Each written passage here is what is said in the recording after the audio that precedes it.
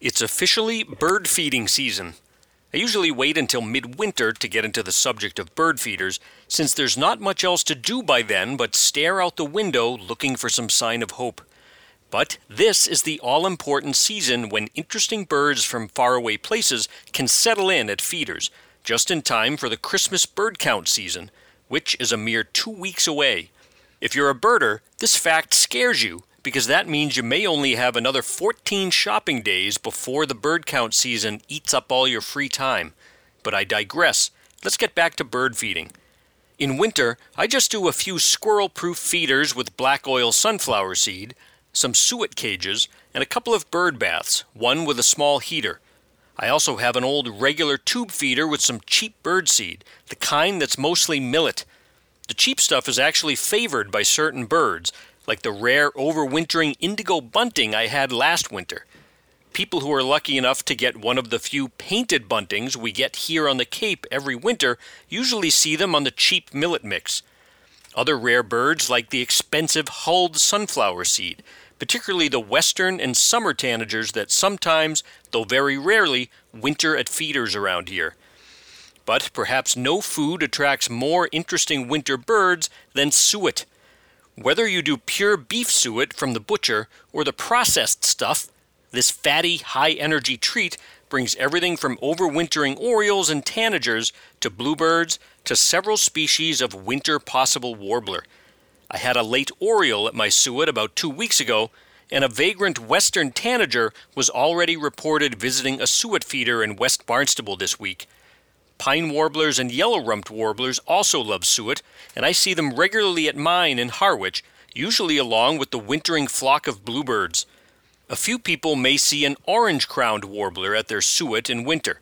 Look for a little, entirely yellow olive bird with a teensy pointed bill. I also leave a hummingbird feeder out into the winter and try to have some pineapple sage plants in a pot. This is a hummingbird magnet flower that blooms through November around here. Why would I do this when our local hummingbirds left in September? Because every year the Cape gets some rare hummingbird species from the western U.S., usually rufous hummingbirds. Other species like calliope, broad-billed, Allens, and black-chinned have also turned up here, always in late fall or winter. A likely rufous hummingbird showed up in Sandwich in a yard full of pineapple sage a couple of weeks ago, and a black-chinned hummingbird visited a yard in Brewster in the last week. Any hummingbird at this time is rare. If you see one, get a photo and then tell me. It's hard to talk about bird feeding without the dreaded R word coming up, rats. In my neighborhood, we have everything they need: multiple backyard chicken coops, compost piles, trash, and bird feeders.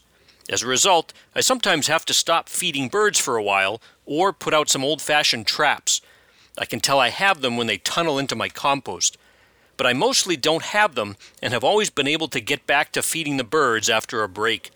If you have rats, make sure to skip the poisons based on anticoagulants.